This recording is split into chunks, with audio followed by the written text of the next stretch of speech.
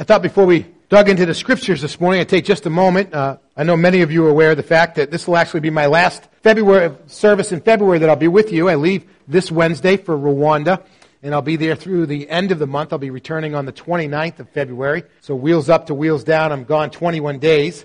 And I'll be in Kigali for the majority of the time, which is the capital of Rwanda, though I will be traveling out to the south at the end of the trip to a part of the country I've not been to before, with an opportunity to visit with some of the pastors there and to encourage them. And in addition to kind of being in worship with the churches through the 3 Sundays that I'll be there, I'll also have the privilege in the middle Sunday, the 19th, to join them in dedicating what we're calling the Rwandan Tabernacle. Because of the number of generous donations, we've been able to buy a large commercial tent for them to use to plant new churches. And so I've been referring to it as a Rwandan Tabernacle, a place that they can move around throughout the country and where people can come and meet God. So we're going to have a chance to dedicate that one there. And that's the Sunday I plan to call back into the services, if we can work that out technology-wise again this year from the satellite phone that I'll have, and have a chance to share with you a little bit what the day was like. But primarily, both weeks that I'm there, the main weeks, I'll be teaching. Same 55 pastors that I worked with last time.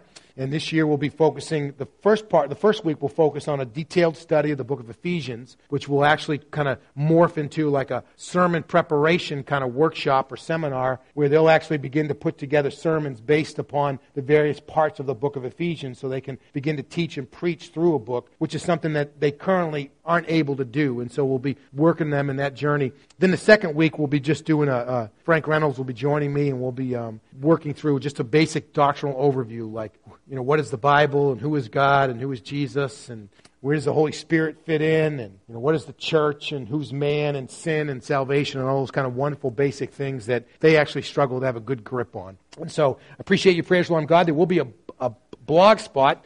It's entitled goodrain12.blogspot.com. And for those of you who aren't familiar with why we use the word good rain, when I was there the first time in 2010, I was asked by one of the pastors to be a good rain. And that's a rain that comes back over and over again. So we've been using that as a reference for the work that we've been trying to do.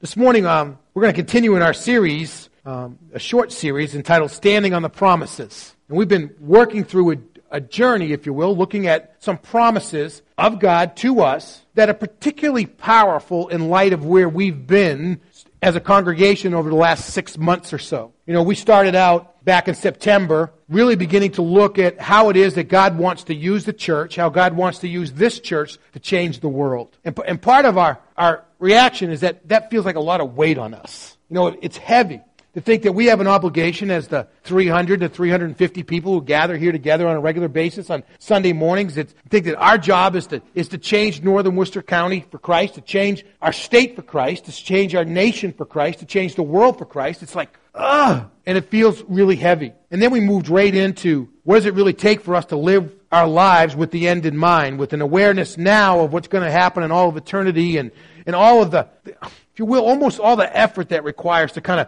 deny self and to put off instant gratification and to commit to follow. And it's just like more and more work, kind of more pressure on us. And I think somewhere in that whole journey, and the list just kind of went on as we descended into the Advent conspiracy and then looked at our challenge to be disciple makers. And all of it, again, just feels like more and more. So we've been looking at the promises of God and how it is that the promises of God prepare us and equip us to handle all of that weight. And today I want to deal with what I think is a pretty natural question for all of us to ask. When we think about taking on the load with God, becoming partners with God, and trying to change the world, and that being our life mission, and we take on the idea of denying ourselves and putting off instant gratification and all those kinds of things, and trying to really live purposeful, disciplined lives that have our eyes on the prize, it's only natural for us to ask the question, what's in it for me? What do I get out of this? Maybe we might ask, well, is it really worth it to live this way? Or maybe another way we might approach that question is, when I'm faced with the choice of kind of doing life my way or the way that everybody else is doing it, which at times looks pretty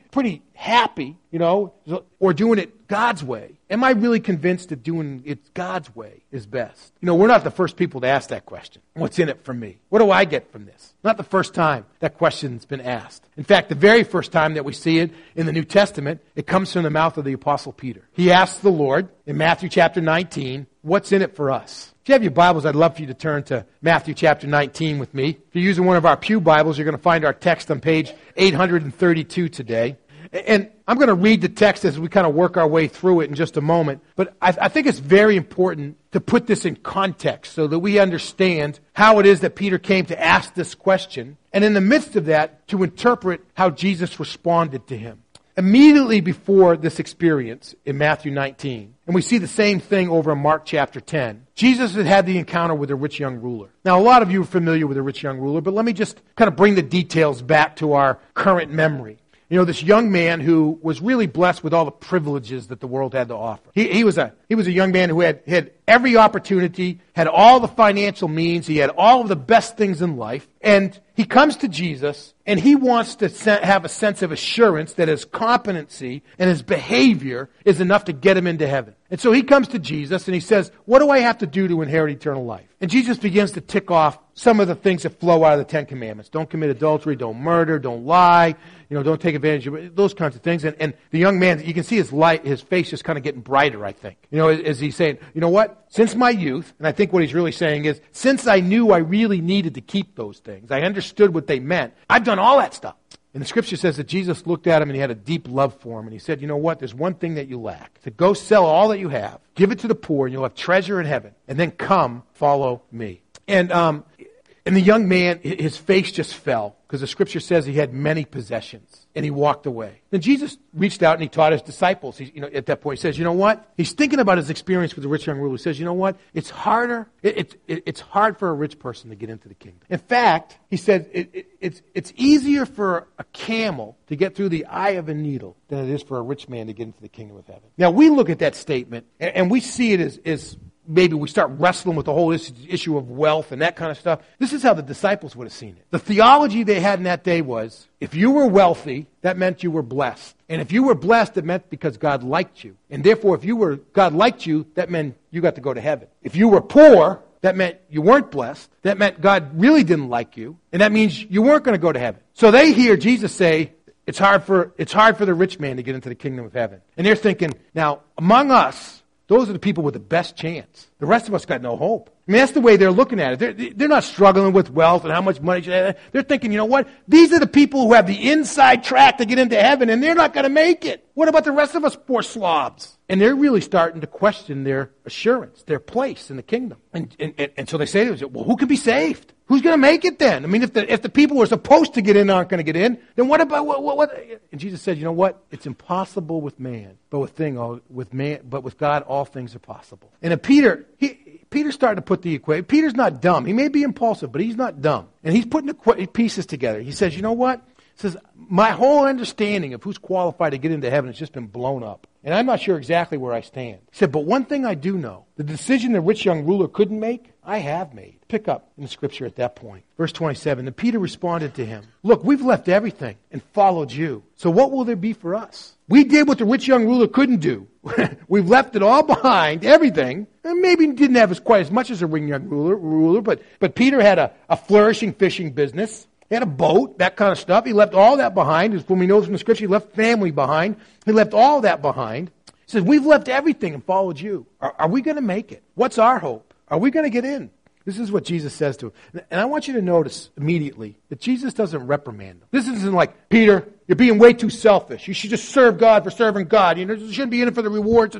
He's not doing that. He gives them a great promise. Let me just read this for you, verses 28 through 30. I assure you, in other words, you can bank on this. In the Messianic age, in other words, when Jesus returns and consummates human history at the end of time, in the Messianic age, when the Son of Man sits on his throne, on his glorious throne, you who have followed me will also sit on 12 thrones, judging the 12 tribes of Israel. And everyone who's left houses, brothers or sisters, father or mother, children or fields, because of my name will receive 100 times more and will inherit eternal life. But the many who are first will be last, and the last first. What a great promise, huh? Let's pick it apart just a little bit so we understand it. Let's understand the prerequisite of the promise. This isn't a promise that's just for everybody. It's a promise for a certain type of people.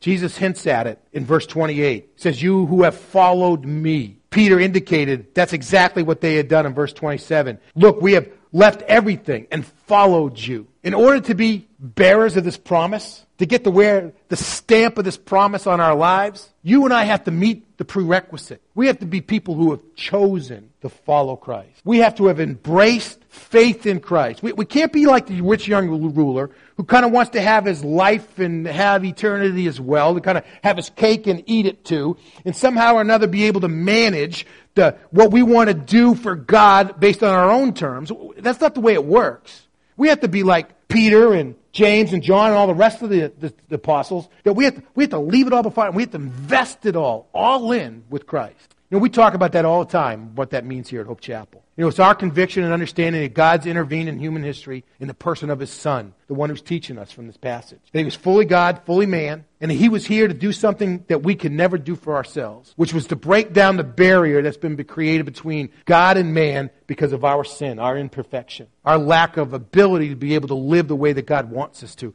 And as Jesus paid the price and tore down that wall, you and I can enter into a relationship with God that lasts forever. And that happens as we place our faith in Jesus Christ.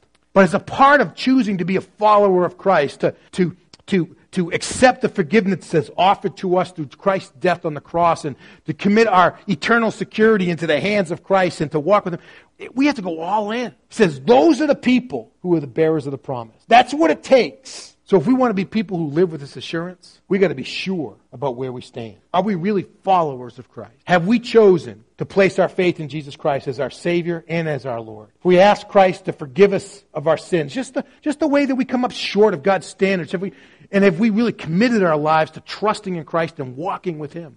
And I want to tell you, if you have any reservations about that at all, we are prepared to stand with you one-on-one and visit with you and answer any question you have, help you understand what the Scripture really teaches, and make a choice for yourself. We're not out to twist your arm or whatever, but it is the most important decision we ever make in our lives. And there's ways for you to indicate on the back of your connection card how request, a pastor to follow up or choose to become a follower of Christ, and we'll step through that journey with you.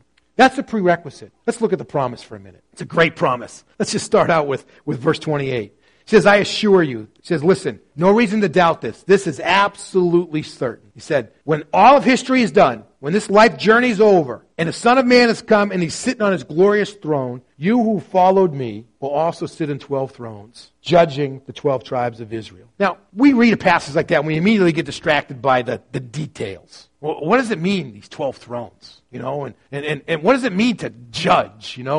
What does the Scripture say? And we start running around. We get all kinds. And what it means that the church is going to judge over Israel. And we wrestle with all that stuff.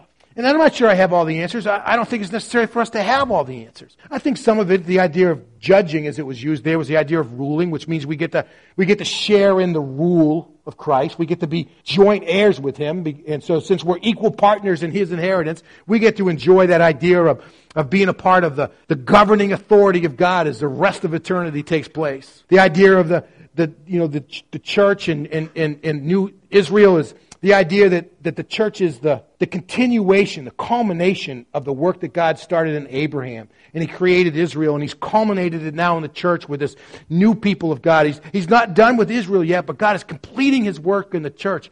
But the biggest message is this, without all the details, is that if we bear the cross, we get to wear the crown. That's the matter. We get to win. I don't know who's going to win tonight's game. I know who I hope wins tonight's game. But when you read a passage like this, there's no doubt Jesus is going to win. And if we're following Christ, we get to win. If we bear the cross, if we take up our cross daily and deny ourselves and follow Him, you and I, we get to wear the crown. We get to sit on the throne. We get to enjoy and participate in the eternal, complete victory of Jesus Christ. It's a great promise, especially to a group of ragabound, apostles who came from all different places of life and etc. And here He is. He's saying, you guys are going to get to share in the celebration, the victory that's going to last forever. I want you to see the second part of this promise. And only if we bear the cross, we get to wear the crown. But I want you to see in verse 29 that this promise. Jesus says that you are always going to receive more than you release as a part of following me. Take that in again. Verse 29. We leave houses. We leave brothers and sisters. We leave father and mother. We leave children. We leave our fields. We release those things. But if we do that, we receive 100 times more. One of the promises that God makes to us as we struggle with this question of, is it all worth it? is that whatever we release, whatever we give up in order to follow God, God promises to give us 100 times fold. I got to tell you, in a certain sense, standing up here, I don't even know if I'm really qualified to speak about this issue. I mean, Christina and I have friends that we've been connected with for a long, long time now. We have the privilege of a church of supporting their ministry, Joel and Karen Gray. Joel, I met Joel when he was a seminary student at Gordon Conwell Seminary. And he came to our church in Hanover and served as an intern. And after I left, he stayed as the interim pastor when I came to work with the denomination for a while. And Joel and his wife, they committed their lives, they invested their lives in Burkina Faso. Now, many of you probably never even heard of Burkina Faso. It's a extremely poor country in sub-Sahara West Africa. If you're kind of looking at Africa where the coast turns out on the southern side out to the west, there's the Ivory Coast, and just above that is the country of Burkina Faso, one of the poorest countries in the world. When I was there in 2000, the average income was about $1 a day among the people who lived there. Literally still living in mud huts and just going one piece of corn to the next piece of corn. Just very, very poor people. They've gone and invested their lives there. They've had 4 children there. Their kids, when they're home here in the States, and they're saying, when are we going to go home? They can't wait to get back to Africa. But they've given up a lot to be there. Some of that is security. Just the other day, a couple of weeks ago, we got an email from Joel that Karen had taken the children and gone off to, I think it was to Niger or Nigeria. It was one of those 2 countries, and to participate in a homeschooling convention. And they were out on the section of the road in Niger, I think, where there was all kinds of, just where the bandits are the most active, and their car broke down. So here she is with these 4 kids sitting on the side of the road for hours and hours with nobody to reach out to, no way to get any help. Until she was able to somehow get a hold of Joel, who was able to get a hold of some other missionary friends in the capital they were headed to, and they were able to drive back out and to meet them and to help them and get them to safety. People make sacrifices. I referred to it in the first service. Allison Clark, who shared with us just a few minutes ago, who's done this great work with the Baptist Convention of New England. She moved up here from Tennessee and made the Boston area her home. And as her parents aged, and there's a lot that goes with all of that. People give up stuff all the time, but we really do that as well. If we really think through it, if we're really choosing to be followers of Christ, there are places and things and people that you're never going to get to know very well. Just guarantee it. I can look back through and play the tapes through my high school and college years, and it's amazing. Places, my teammates, I never really became deep friends with them because I just wasn't going to do the things that they were going to do. And you can see there's a sense of loss that goes with all of that. But what Jesus said, whatever you give up, you're going to get it back 100 times fold. For every brother and sister that you give up, you inherit a whole family, spiritual family in the church. God help us, we better be that kind of family. But there's a universal, I'm going to hop on a plane on Wednesday, I'm going to fly for 24 hours to get to Rwanda, and I'm going to step off the plane, and I'm going to be greeted by family. They're going to be overjoyed to see me. And I already can sense the sense of anticipation in my own heart of connecting with them. God gives us back 100 times fold. Some of the best friends that I have in my life from over the journey. I was in seminary, became friends with Scott Langston. And Scott went on and got his PhD and teaches Old Testament and Bible. And Scott, it couldn't be more different. If we were in high school together, we wouldn't have been friends. He probably would have hated me, But here, we developed this, he's into the Old Testament, studying Hebrew, likes archaeological digs and all that kind of stuff. And I'm like, what are you, nuts? The New Testament's where, anyways, it was very different, and yet Scott is a lifelong friend. In my college days, even though I didn't connect with a lot of people on campus because I just didn't share in the party life that they were doing, some of the best friends that I have. This one woman, Linda Law, she typed all of my college papers. Now, what kind of a friend is that? You know what I mean? This lady, I was terrible at typing. This is back before computers, so if you messed up a few things on the page, you had to do it all over again, I think she was using an IBM Select Type, one of those guys, for those of you who've been around a long time. And no, that's why I don't type very fast now, because in college, she typed all my papers. What kind of, you can't find those kinds of friendships anywhere else. And when it comes to houses and fields, I'm just amazed, we have an ice storm, and people are calling me saying, I got a generator. Who do you know needs it? And the list just goes on. Hey, you know what? Somebody needs a car. We got an extra car. We can loan it to them while their car's in the shop or whatever. And it's amazing where they rally. One of the, same here in our church, her husband died unexpectedly in the summer, and their master bathroom was torn apart. We got men who've been over there putting it back together for free. 100 times fold. You never, ever release more than you receive. That's the promise that God gives us. It's a great thing. One last promise. Look at the end of verse 29. And we'll inherit eternal life. We'll inherit eternal life. The promise that Jesus gives us is that if we'll follow him, he'll make it worth it by the fact that we get to live a longer and a better life. It's not just quantity, and forever is a long time, but it's not just quantity, it's also quality. It's a better life. It's a better life now, and it's a better life that lasts for all eternity. I mean, it's amazing.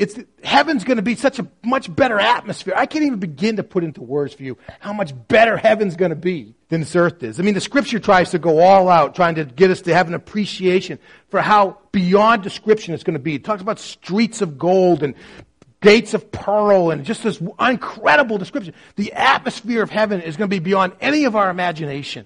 And our experience is going to be so much different because there's going to be no pain. There's going to be no toil. There's going to be no tears. There's going to be no sin. There's going to be none of that stuff. It's just going to be perfect. And relationships are going to be so. We get to be the child of the king. You know, we get to be Prince William and Prince Harry, you know, just born with a silver spoon in our mouth kind of idea. That's the way it's going to be for us. It's interesting that this truth so captivated the early church that the Emperor Nero needed to stop executing or martyring Christians. You know, he was, you know, there are a lot of things happening, so we don't know all the details, but there was a period where he was executing Christians on a regular basis. And the outcome they were finding was that as these Christians were going to their executions, they were so filled with joy and rejoicing because of what they anticipated what was coming, that the people around them were so impressed that for every Christian who died, there was like 100 new Christians that took place. And he said, we're going to put a stop to this. It's spreading too fast. So they stopped killing Christians. You know, I mean, it's amazing. God promises us a longer and a better life.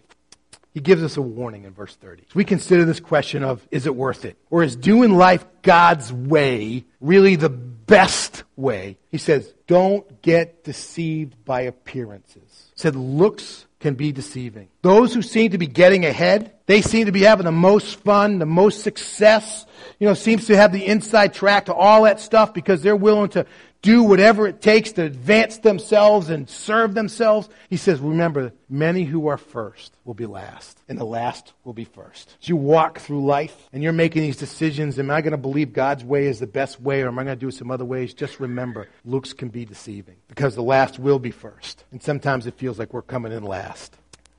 So as we ask the question, is it worth it? Is it really worth it to follow Christ? I can give you a statement I believe that comes directly from the heart of God. It's more than worth it. It's always more than worth it.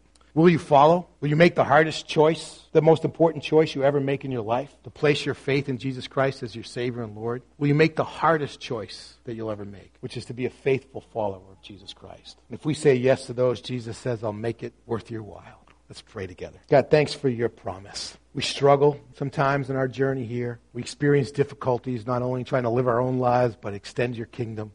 We experience setback and pain and difficulty and broken relationships, and the list just kind of goes on and on. Think about all the things that we got to stop doing in order to be able to follow you, and all the things we need to start doing, and some of it all just makes us tired, and we ask the question, is it worth it? God, thanks for speaking so loudly and so clearly today that you'll make it more than worth it. And so we cling to that promise today as we commit ourselves to be faithful followers of Jesus Christ. It's in his name that we pray. Amen. Amen.